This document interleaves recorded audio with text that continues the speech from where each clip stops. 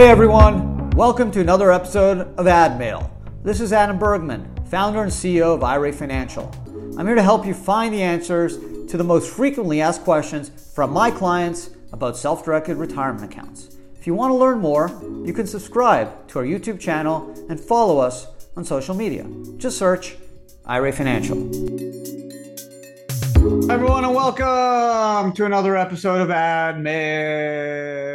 I'm Adam Bergman, tax attorney and founder of IRA Financial. And today's AdMail, 3 great questions.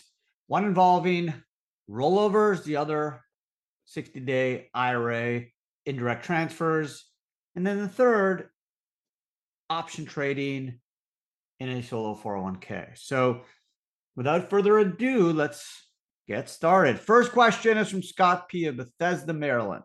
Scott wants to know, I have a real estate deal I need to fund via an IRA and a rollover to my checkbook IRA LLC. How do I do this? So Scott, super good question, obviously. That's why you made the podcast. But I get these questions a lot.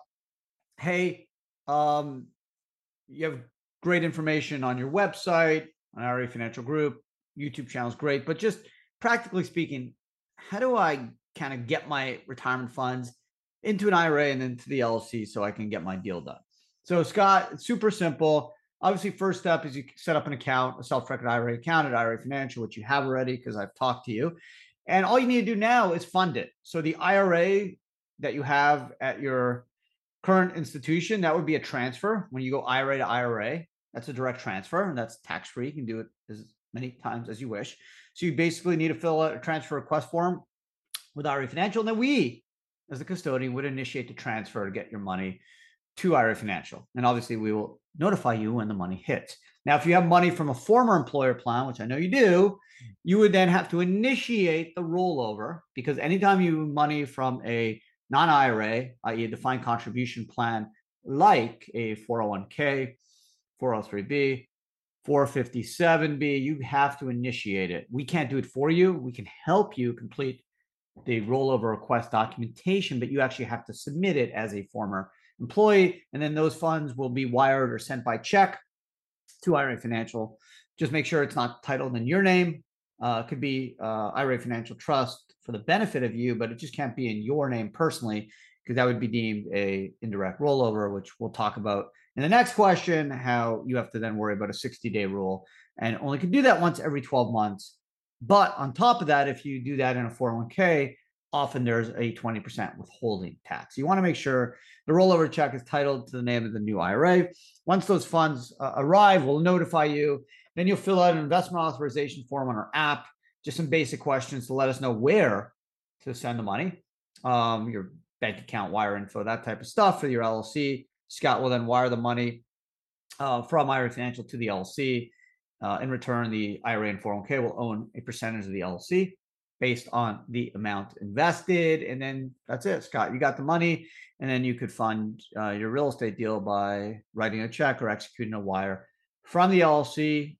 Title and the investments will be in the name of the LLC, not the IRA or the rollover 401k, since you're using an entity to make the ultimate investment. So that is one of the main purposes of doing the checkbook control, is the title will be in the name of the LLC and not in the IRA or 401k's name. So thank you, Scott. Great question. And appreciate you always following up and being really diligent on your questions. Second question is from Twitter. And you can obviously hit us up on social media if you have questions, Instagram, Facebook, Twitter. We're launching a TikTok channel soon, so that's coming, and obviously YouTube, which we generally will drop these 3 podcasts and 4 to 5 videos a week, including a YouTube live every Wednesday. Second question is, if I elect to do an indirect IRA transfer and surpass the 60-day limit, how lenient is the IRS in these cases? So as I mentioned in the first question, direct transfers or rollovers, that you can do as many times as you want. An indirect is when the money, instead of going from custodian to custodian, Vanguard or Schwab TD Ameritrade or Fidelity, IRA Financial, it goes from Fidelity to Adam Bergman. And then I have 60 days to send the money to another retirement custodian, i.e. IRA Financial or Vanguard or Fidelity. This can be done only once every 12 months, not calendar, but once every 12 months. And again, you have 60 days. How lenient is the IRS? Not very lenient. They say they're going to be more lenient, but essentially that wire needs to be sent prior to 61 days. At the end of 60 days, you're done, or the check needs to be post dated before that 60 day limit lapses. They're not very lenient. If you can show you're in war or with COVID or sick in the hospital, God forbid, you have a chance to get out of it. But you can't just say I forgot or I was busy or I was on vacation.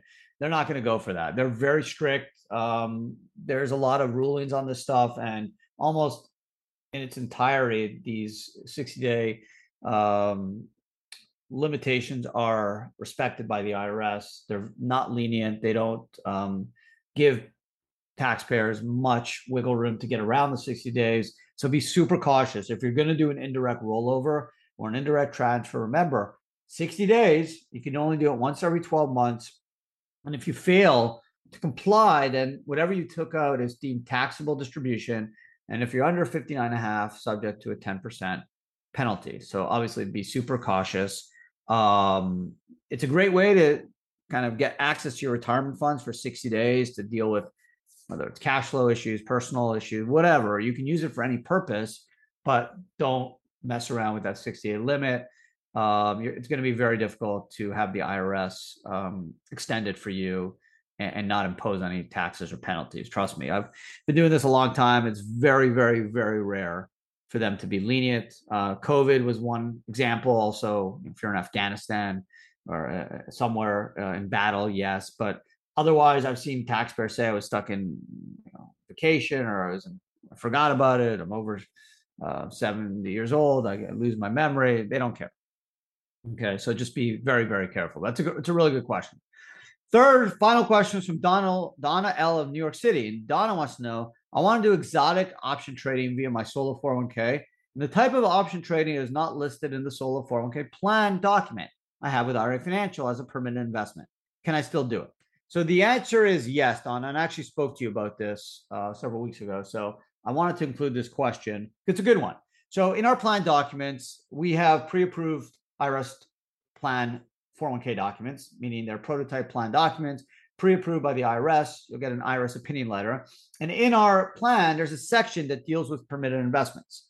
And it lists all kinds of investments, right? But it can't list every single potential investment you can do because there's all different variations and new investments emerge like digital assets, cryptos, metaverse type investments. So obviously it just tells you what you can do, but it also has a catch-all, which I suggest you let the institution that's giving you a problem know that there's a catch-all that basically says you as the trustee have the opportunity and the right to do any investment that is permitted, so long as it doesn't violate any ERISA rules. And the language used is essentially, you can do such investments as deemed proper without regard to investment authorized by statute or rule of law governing the investments of trust funds, but with regard to ERISA and this plan. So you have the ability as a trustee to determine what's a proper investment. Obviously, you can't violate statute, but it's an open-ended kind of carte blanche, wild card type provision. So just because, let's say, digital assets or your exotic option is not listed as a permitted investment in the plan documents, you still can do it based off this catch-all provision. Of course, the transaction cannot violate 408 and 4975, which are the sections in the code that define what you can't do. The tax code doesn't say what you can do, thankfully, because they would have to keep updating that every couple of years when new types of investments emerge. They say what you can't do, which essentially in a 401k, you can't buy collectibles.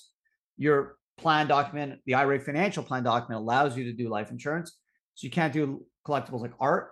And then 4975, which applies to IRAs and 401ks, says that you can't do anything with your retirement plan that in any way, directly or indirectly, personally involves or benefits you, as the retirement account holder or your lineal descendants, parents, children, spouse, daughter-in-law, son-in-law, or any entities controlled by such persons 50% or more. So otherwise, you can technically do it. Now, there's some self-dealing and conflict of interest that could catch a potential prohibited transaction. But in terms of your exotic option trading, just because the plan document doesn't say you specifically can do that type of option trading, again, there's a catch-all provision in the section that essentially allows you as a trustee to do it. So Donna, great question. I know you had a difficult situation with a brokerage firm that basically said, well, it doesn't specifically say it in the plan document, so thus you can't do it. And I know I was able to provide you language from the plan that allowed you to do the investment ultimately. So I just wanted to share that question. If you are a solo 401k plan client of IRA Financial, just because the plan document doesn't say you can do it, that specific type of investment, there's a catch-all that will let you do it as the trustee of the plan, so long as it doesn't violate any of the code sessions. Just wanted to kind of share that with you. So there is another ad mail in the bag, another episode done. Appreciate all the questions. Got a lot of questions in queue, but keep them coming.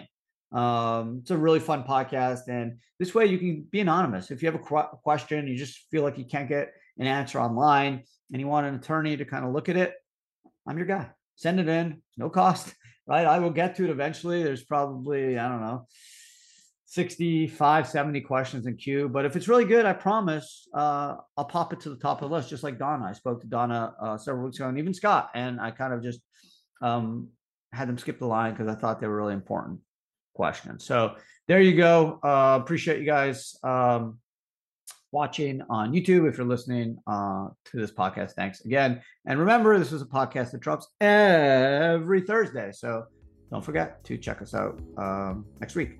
Otherwise, have a great rest of your day. And thanks for watching or listening. Take care.